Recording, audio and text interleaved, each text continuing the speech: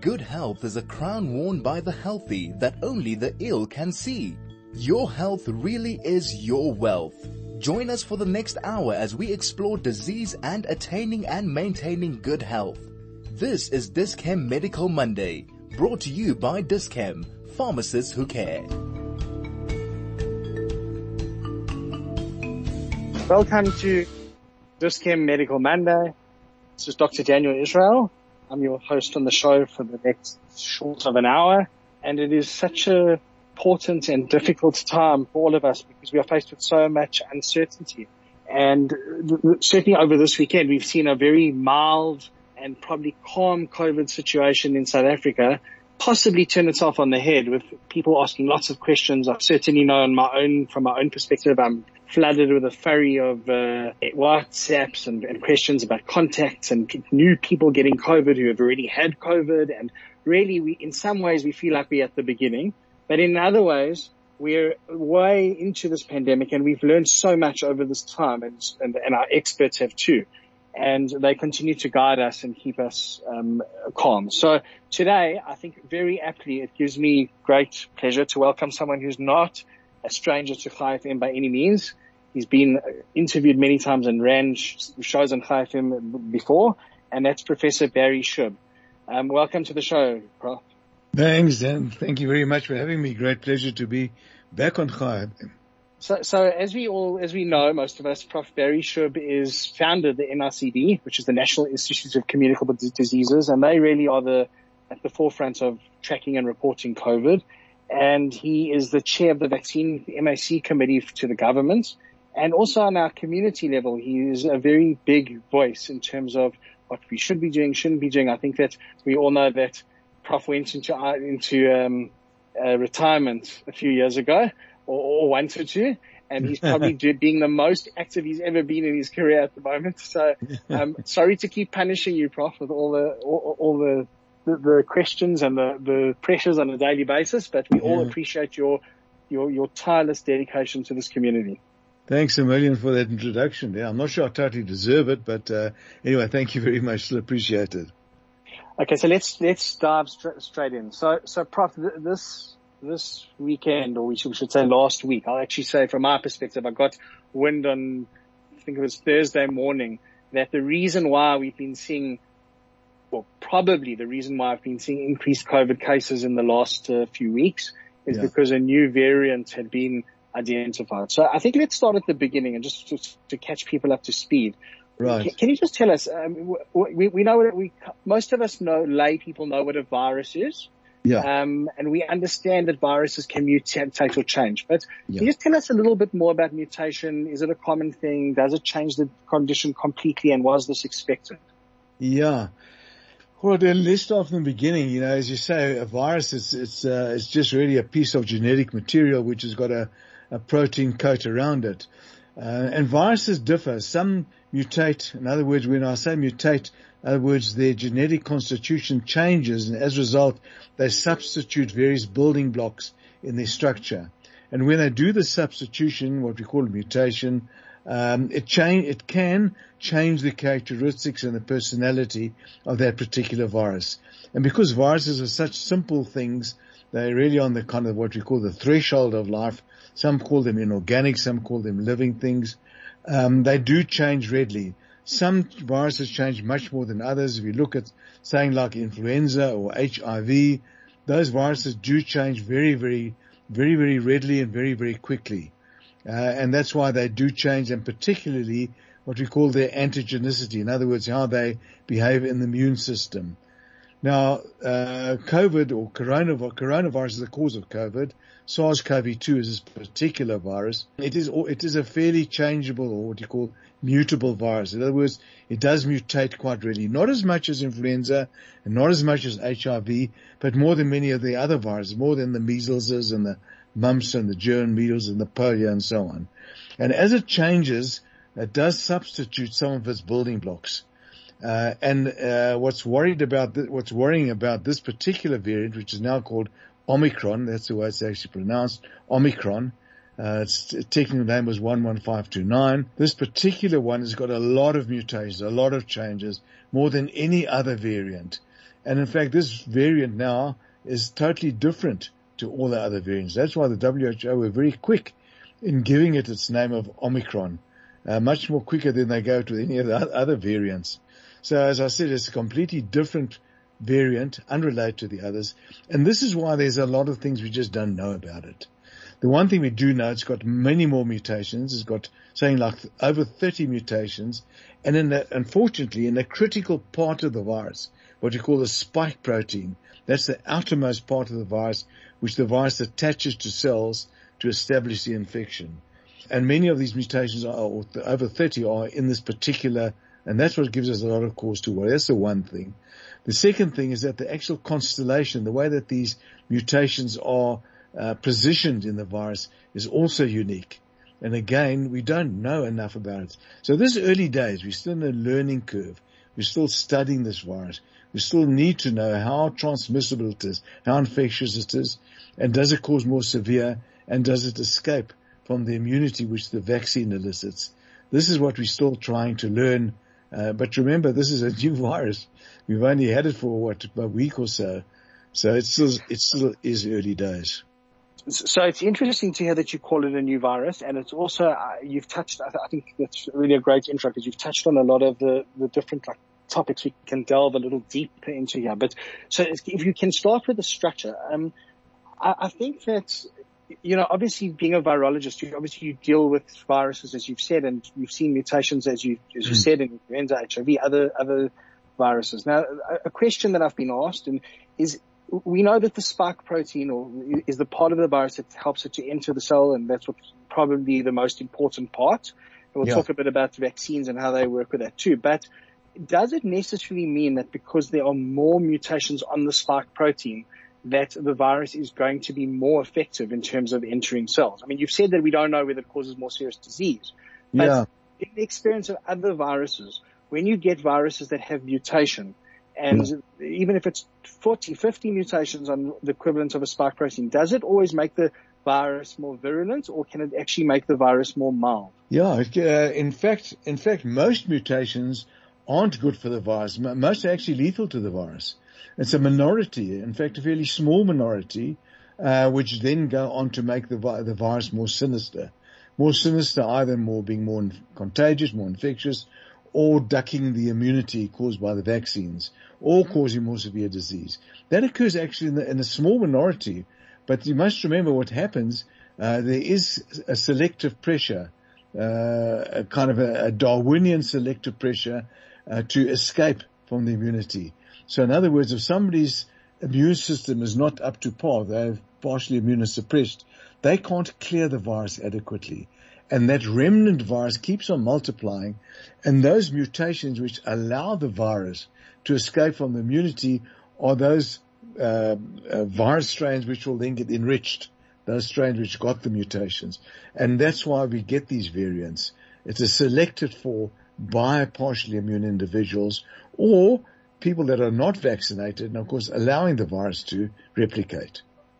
So I understand that, just to put it in very simple terms, because that's the job of a GP and often to connect the patients to the real experts. But is in that, what you mean by Darwinian terms, so to speak, is that if you have a virus that mutates and becomes less virulent or effective, let's say, by nature, it's not going to be able to spread through the community. Where you get a virus that has good mutations for it will be able to spread through the community, and therefore that's why it's almost an evolution of the virus. But I must ask you at the same time, and over a period of, we've had COVID for about a year and going on 2 years soon, is this a reasonable amount of time to get a Darwinian effect of a mutating virus, or could we possibly say, I'm trying to unpack whether this virus, this mutation could really just be an arbitrary mutation that we have picked up, and it doesn't necessarily mean anything in terms of the clinical outcomes of COVID. Yeah. Look, these mutations are random. They are completely random. A mutation is actually a mistake. It's a mistake in the ability of the virus to make a copy of itself. Obviously, in any biological organisms, the ideal is for a copy to be the exact copy of the parental gene, as it were. But unfortunately, I read the replication mechanism, and particularly in viruses which are so simple, they don't have any corrective machinery to be able to correct these mistakes, as do higher organisms. So they readily and very often and very frequently make these mistakes, and those mistakes are the mutations. But, talking about, there's a very interesting, I should say, a kind of a light at the end of the tunnel. And that maybe because this virus, this particular Omicron variant, has got so many mutations, and it's got this kind of unique constellation of mutations, it might work against the virus. Because remember, what we had up to now was the Delta variant. And the Delta variant was really the kind of Superman of viruses. The Delta variant was highly transmissible, spread very, very easily. So that's quite a formidable opponent that Omicron's got to compete with. And what we're really hoping, paradoxically, is that Delta's going to win the fight, because we do know that Delta does respond very well to the vaccines, and it looks like Omicron's not going to respond so well to vaccines. So this tussle, but unfortunately, I think Omicron is going to take over. When I say unfortunately, from the limited data that we've got up to now, it looks like Omicron seems to be the major dominant variant, displacing Delta. But hopefully we're going to... Okay, so you've brought up two very interesting points, which we'll pick up soon. The one is how this Omicron works against or with the vaccines. And the other is this, the fittest virus winning the war. I just remind our listeners how in South Africa we got the Beta variant, and that we really, really thought would spread, and Delta won the war there. And that certainly, it did actually help us, because the AstraZeneca vaccine was resistant to the South African or the Beta variant, but not so much to the Delta, and therefore there's a positivity of Delta, as you can see there. So I'm going to take a pause now, if we can, for a second. We're going to go to our ads, and we'll be back with Professor Barry Schoub Emeritus Professor from the NICD just after this break. This is Medical Monday, brought to you with compliments of Dis-Chem, pharmacists who care. Welcome back to the show. I'm interviewing Professor Barry Schoub, who's well known to all of us, and we're talking about Omicron, the new word that is probably on everybody's minds this week. So, Prof. Barry, you brought up a very important point, and I think that we must dive into the clinical side of this now, and that is that, will this virus be covered by the vaccines? Now, to start this discussion, I'm seeing a lot of patients through my own practice, and we're certainly seeing it from Hatsola and the community, who have contracted COVID in the last week or two. And I would say the majority of them, thankfully, because it shows good behavior on our community side, have been vaccinated. So, certainly just on the ground, we all know people at the moment who have COVID, or know of people, and we all know people who have been vaccinated of COVID. Does that mean that vaccines are not working at all? And what do we take from that? Yeah. No, that's a very, very important point, Dan. Yeah, certainly there are two things which are being noticed. One of them, of course, is that the epidemic is expanding. But fortunately, it's expanding mainly in the great majority of cases with mild infections. There hasn't been any significant uptick. There's a bit of an uptick, but not too significant, in the hospital admission surveillance. That's the one thing. The second thing, as you very rightly pointed out, is that the majority of people seem to have been completely fully vaccinated. So there does seem to be some degree of breakthrough. Now, is that just because we're now at the start of the fourth wave and there are just many, many more cases now? Or is it due to the fact that Omicron, which is driving this expansion, is relatively resistant to the vaccine? Now, I say relatively. We're still waiting for definite confirmation, but it does appear in this early days that the vaccine is still very effective in preventing against severe disease and hospitalization. That, of course, is the major aim of the vaccine, to stop the kind of stress on the healthcare system and obviously people getting seriously ill. Now, it does appear to be pretty effective in stopping the severe disease. Obviously, it appears to be a lot less effective in stopping people getting infected and people getting mild disease. But I must stress and I must underline, this is still early days. We can't say anything with total confidence at this stage. So I hear the disclaimer, and I think that's responsible. And I think that, certainly from us as clinicians, we should be, as doctors, as a medical fraternity, we should be very careful in terms of the statements we make and because we can talk about this just now about, what went on last week and the announcements. But I must say that given the disclaimer, just from a clinician's perspective on the ground, we have seen, obviously this is now the fourth time we're going through this uptick. And the increase in cases started about 2 weeks ago, not yesterday or the day before. And the patients who have contracted COVID certainly are all mild. I mean, I have no serious patients at the moment under my care with COVID pneumonia. Yeah. And most of the GPs would say the same. And just to make our community feel a little bit more reassured, because this is something I think we all need at this time, is that if one looks at the solid cases of admissions to hospital through their doctors to hospital for oxygen and all the things we know about COVID pneumonia, we're sitting at none or little to none at the moment of new cases. Yeah. So it's certainly very, very encouraging. And I feel that we'll see, as you say, as in the weeks to come. But if this is the case and Omicron landed up being the predominant variant, it would actually be a big win for our community, or for our world, because you would have a mild spread of COVID, mild spread being spread amongst the world. Yeah, Dan, when one would like to kind of speculate along those lines, the only problem is this, that we do have individuals who do have underlying comorbidities, for example, and also we do have people whose immune systems don't give them an adequate immune response to the vaccines. So those are the two issues. And the third issue is that the vaccines are very good, but they're not perfect. Remember, these are our first generation of vaccines. So, if we're talking about even, the Pfizer's with 94, 95% protection against severe disease, it still leaves a gap. There's still a gap of 5 to 6% of people that still, if they are infected, could get severe disease. And some of those, of course, could die. So it's not totally, so in other words, what I'm trying to say is that you've got a lot of people getting infected, you would still have a significant number getting severe disease. Now, I totally agree with you. Fortunately, we haven't seen that, but let me put that in bold and capital letters, as yet. As yet, we haven't seen it. But I think we still need to be careful. There still is a vulnerability for obviously a small minority, but that minority, if you're talking about numbers, could be big if a large number of people are infected, getting severe disease. And we still need to be kind of cognizant of that, yeah. So we go back to our principles and our ideology of one life is enough for a whole community to change its whole behavior for. And like Prof, you're saying very, very clearly and correctly so. I mean, if a condition has a 1 or 2% mortality, 1% mortality, and you're seeing that across millions of people, you're going to have a huge disaster on your hands. So, sure.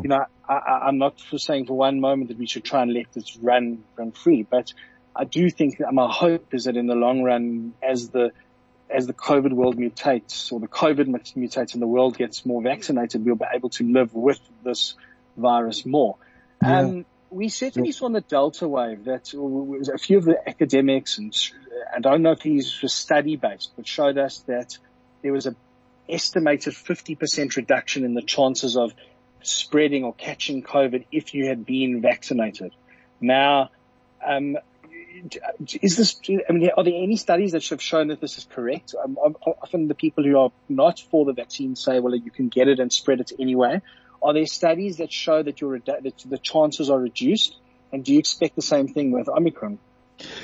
Yeah, well, certainly with Delta, that has been shown. I mean, the effectiveness of the vaccine to prevent infection itself, both the Pfizer as well as the Johnson & Johnson, is 50 to 60% of getting infected. So that is very significant, because you have most people be infected. You could stop the spread of the infection quite readily. You can do the calculations with what's called the reproductive number, but even at 50 to 6% preventing infection, if a high enough coverage, it would make a big dent in the spread of the infection. When we come to Omicron, we don't know at this stage. At the moment, the epidemic, where the epidemic is, the reproductive number. Now, the reproductive number measures how contagious the virus is. If you have a reproductive number of 2, it means that one infected individual will infect 2 susceptible individuals. Now, normally it hovers around 1. If it drops below 1, then the epidemic comes under control. If it goes above 1, then of course there's expansion.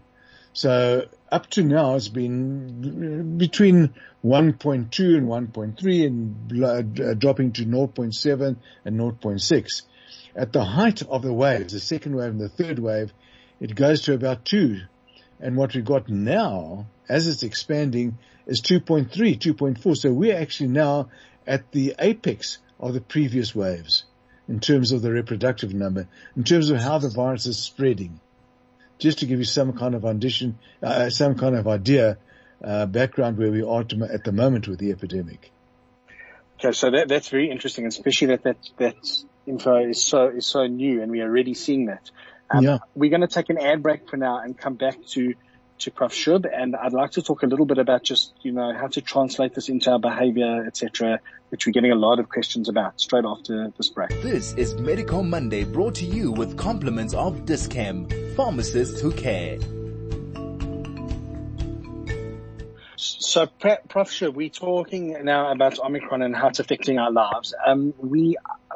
Certainly the questions that doctors, clinicians, physicians, GPs get asked all the time is, doctor, I came into contact with someone, or I think I came into contact with someone.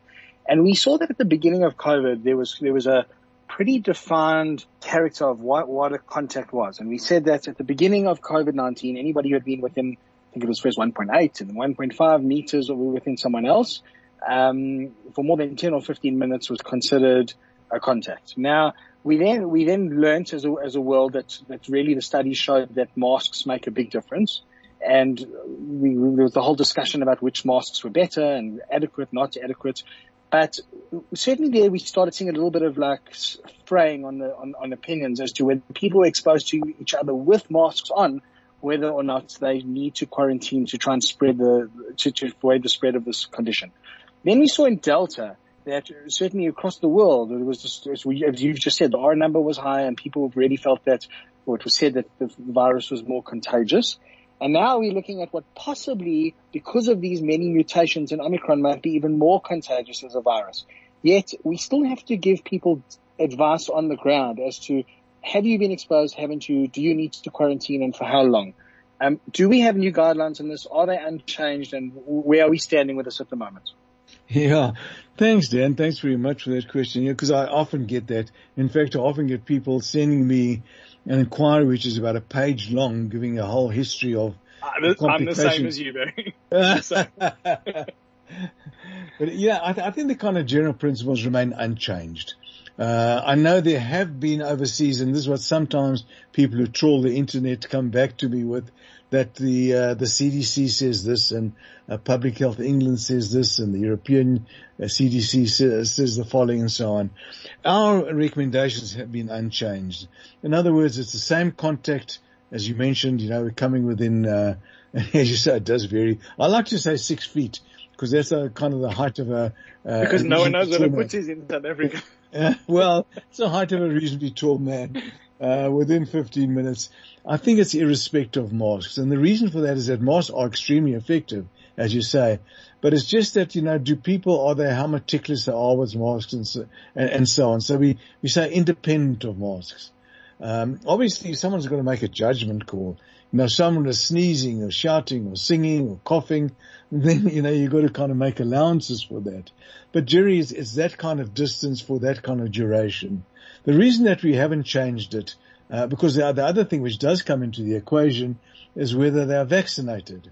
And there have been some recommendations overseas that if both the person that has a breakthrough infection and the person that comes into contact, if both are vaccinated, do we still need to go into quarantine? And now our recommendations is yes. The reason is twofold. One reason is that we are in an expanding part of our epidemic. We're now going to our 4th wave, and second of all, because of Omicron. So the recommendations are unchanged. The same contact parameters of contact that you just mentioned, Dan, we'd still apply. They haven't changed. So I must say, and this is an open discussion, is that we certainly have seen clinicians and not people who are unknowledgeable about COVID telling patients that if you're exposed to someone and you're in an outdoor environment and you both wore your masks meticulously the whole time, that would not be an exposure. And the truth is that, like, as you rightly said, it is so much a judgment call because we know so little about the exact nature, especially with mutations, that we need to listen to each scenario and try and give a correct judgment or sack for those, that's relevant to on each judgment, on each scenario. Yeah. I think though what is interesting is that we see how in the world, we see how Israel went to a 7-day quarantine after contact. And we've seen countries in the world that have a 5 or 7-day quarantine and then testing. And I understood that the main reason for them changing to this was it was ready to get the buy-in of the public because if you're telling people to quarantine to the other extreme to 14 days, they aren't going to do it, and they're going to justify why the exposure wasn't really an exposure. Yeah. Are you grappling with these kind of issues from an NICD perspective with you and your colleagues, and is there a move to try and, see whether we can make the quarantine periods a little shorter or a bit more reasonable so that more people do them? Yeah. Look, I think we do need to distinguish between what's isolation and what's quarantine. I think that's quite important. Isolation is somebody that is infected. How long do they have to be isolated? And if it's uncomplicated, mild to moderate, we say 8 days. We've actually reduced it. It used to be at one stage 14 days and came down to 10. No, it's actually 8 days. It's been 8 days for quite a while now, in fact. And it was 8 days after the onset of symptoms or after when they test positive. Obviously, so that means, sorry, just to interrupt you, that people, for example, in our community on the Hatsola program, after 8 to 24-hour periods from when they started symptoms should be safe to go back into the community. Is that correct? Uncomplicated, correct, yeah. If they're hospitalized, of course, it's 8 days after they are clinically well. Okay. Huh? Yeah, so it's uncomplicated 8 days, yeah, because that's basically, we know that the virus is excreted in the nose, in the throat and in the nose, probably for about 5 to 6 days. So we add a couple of days for outliers, and that comes to 8 days. That's the isolation of somebody that's infected. Quarantine means somebody that's not infected who comes into contact with somebody who is infected. Now that measures a different thing. That measures what's called the incubation period. In other words, from the time a person gets potentially infected to the time that they actually show symptoms. Now, there's quite a wide range. The majority of incubation periods, most people, is relatively short. It's about 3, 4, 5 days. But you do get a significant number, which could be 6, 7, 8 days.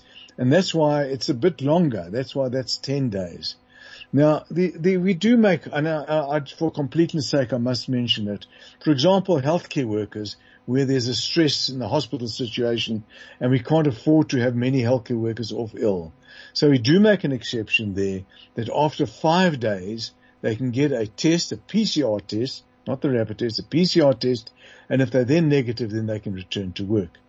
Now, a lot of people hear about this. Can we extrapolate it to themselves?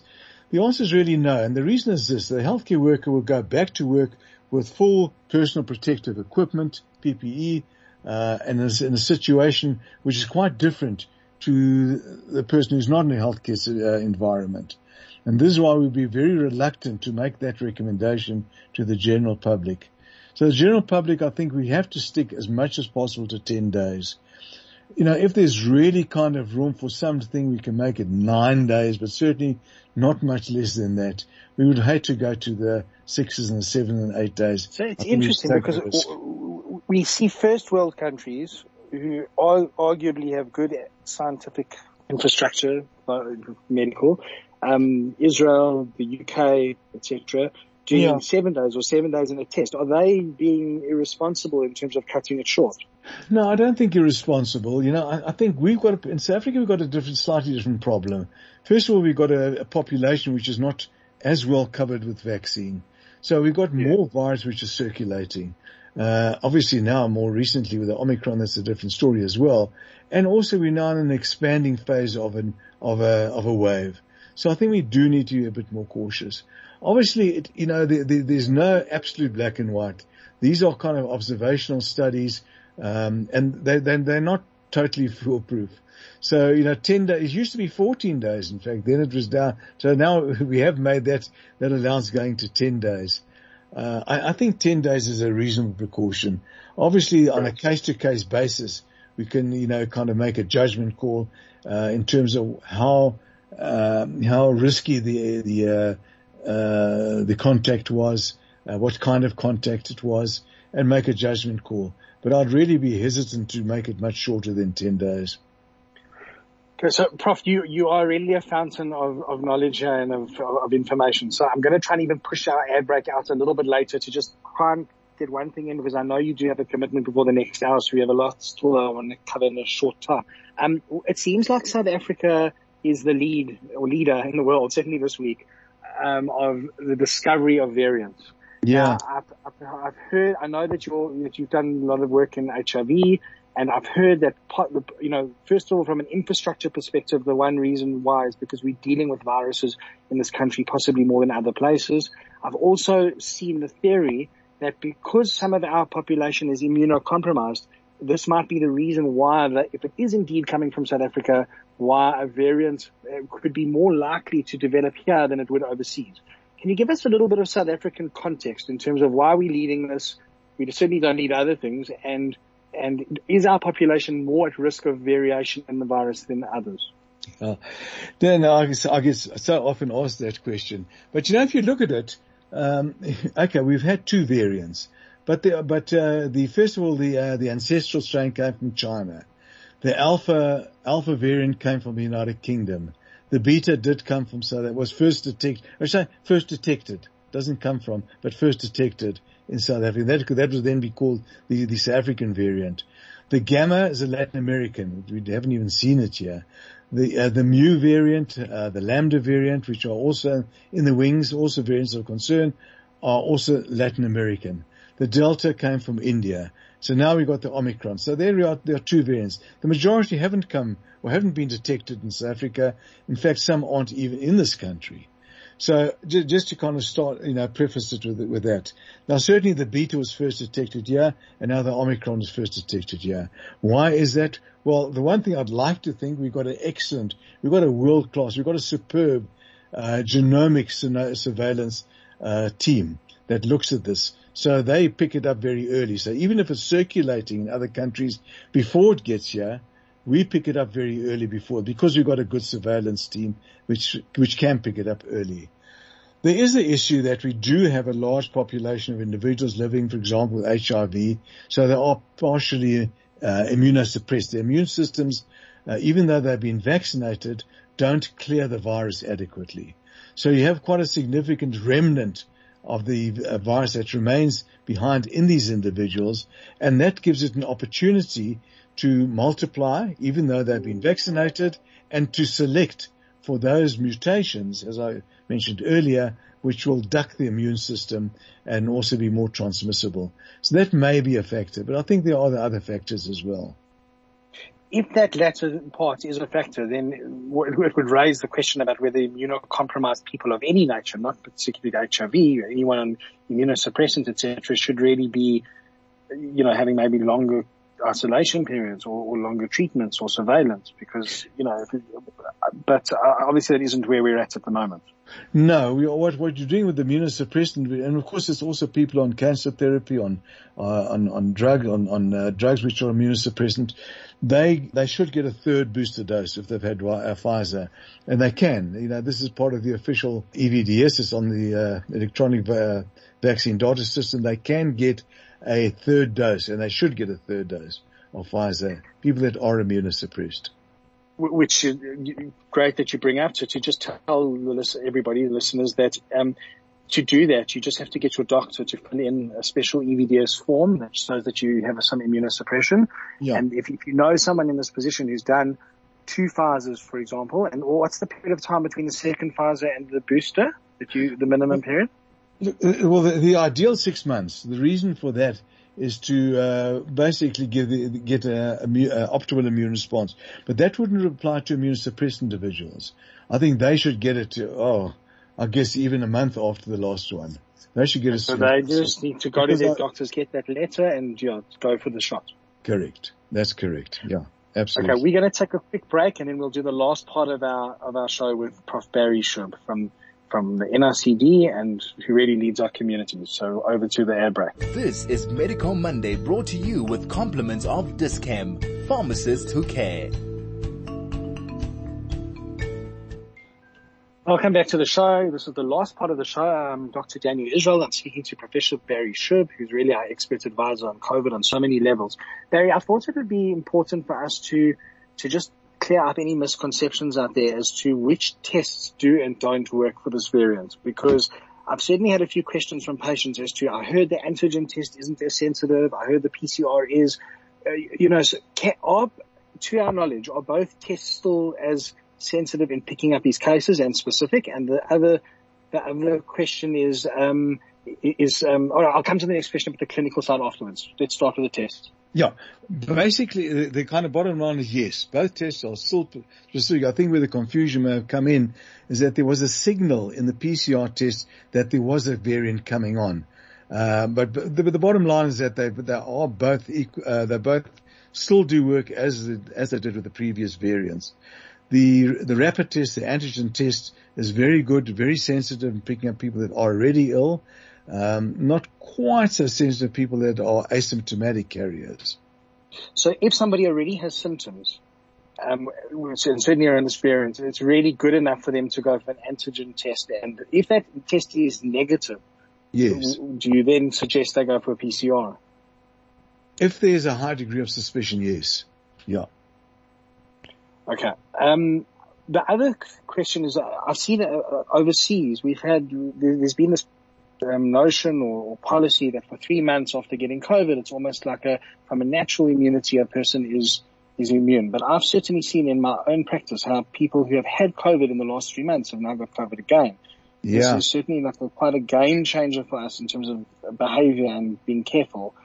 Can you comment on that? I mean, are we seeing infections close to previous infections? Yeah, this is the whole kind of story. This is not new. People relying on natural immunity. Natural immunity, in other words, if they've been infected, how effective is the immunity following an infection? The problem is, in many people, it's very effective because also remember, from a natural infection, you also get mucosal. In other words, you get immunity in the nose and the throat, which you don't get so much with the injectable vaccine. But on the other hand, many people don't get a good immune response, particularly, in fact, people that are mildly infected or don't have any symptoms at all. They don't seem to mount such a good response. People that are more severely, they get a better immune response, which I guess is logical because there's much more virus stimulating the immune system. So we can't totally rely on natural immunity, unfortunately. And also, people that were infected with previous strains might not necessarily be as well protected against current strains.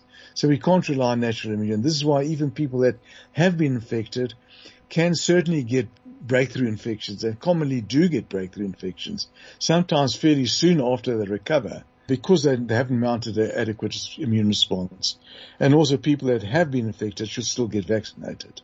Okay, and just the last point on immunity is, we know that there are antibody tests out there. One can go to one of the reputable labs, ask for a COVID-S antibody test, which for those of us who don't know what that is, that's a spike protein, and it will give you a quantitative measure as to how high your spike protein antibodies are. Now, as you've said, Prof, we don't know whether on this new variant, how protective that will be. But, I often have patients asking, my antibodies are 500, my antibodies are 2,000, my antibodies are 10,000. Do we have certainly prior to this variant, do we have a measure as to what a good level of immunity is here? Or are we just arbitrarily measuring numbers? No, I think the latter. And Dan, that's a very good question, because a lot of people go for these antibody tests and then they come back alarmed that they don't have antibodies. Now, we advise people not to get an antibody test, not to do the because it's confusing. Because both ways, sometimes people that do have antibodies are not protected because, as you say, these are what you call ELISAs or immunoassays. Doesn't necessarily test for protective antibodies. So having antibodies doesn't necessarily mean that you are protected. But more importantly, the other way around. A lot of people come back after they've been vaccinated or sometimes after they recover from infection, and they are alarmed they don't have antibodies.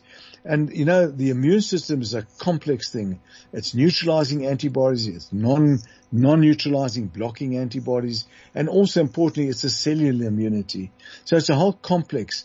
And even if you don't have antibodies, it does not necessarily mean, and the vast majority of cases, it doesn't mean that you're not protected. You may still well be protected. So our advice is not to kind of waste your money, not to waste your energy, not to waste your anxiety, and just simply don't get antibody tested. There's no virtue in it, really. Okay, that really is good advice. I know that you have a commitment coming up in the next hour, and I don't want to put you under pressure. So I think we'll end it here. So just before I end it off, any advice for the upcoming holiday period for our community? Yeah, I've got two advices. Those who haven't been vaccinated, please get vaccinated. This is a free gift that you really can't spurn. It's a safe, effective vaccine. Those who haven't been vaccinated. I don't know, other than someone who's had a direct, strange allergy to the vaccine, I don't know of any contraindications for vaccination. That's my on the ground. You're absolutely correct. There are some contraindications for a specific vaccine. In other words, some people who had thrombosis, for example, should maybe avoid the Johnson & Johnson and go for the Pfizer vaccine.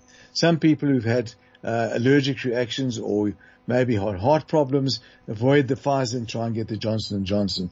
But there's no contraindication for both of those vaccines. None at all. Absolutely, which means we should all be being vaccinated. All vaccinated. Okay, sorry, Ben. And your second bit of advice. And the second point, equally important, is that even if you've been vaccinated, these are excellent vaccines. They're not 100% perfect vaccines.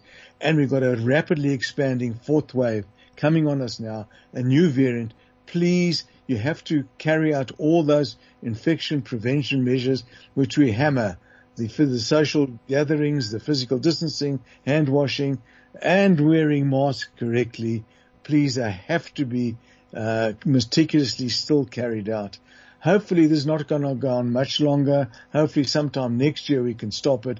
But as it stands at the moment, this is critically important. Thank you, Barry. You continue to lead us all well, but on a schools level, on a community level, on a government level. It is an absolute honor to have you and your years of experience. I mean, it's amazing how the world works. One would never have thought that it's so many years into this, there would have been this major crisis upon the world, and all your experience and years and academic has really helped people on the real grassroots to function, to know what to do, schools to know when to open and close, etc. We are all very grateful to you and very much appreciate everything you do. Thank you. Thanks, Dan. Thanks very much for having me. It was a great pleasure being on. Thank you very much.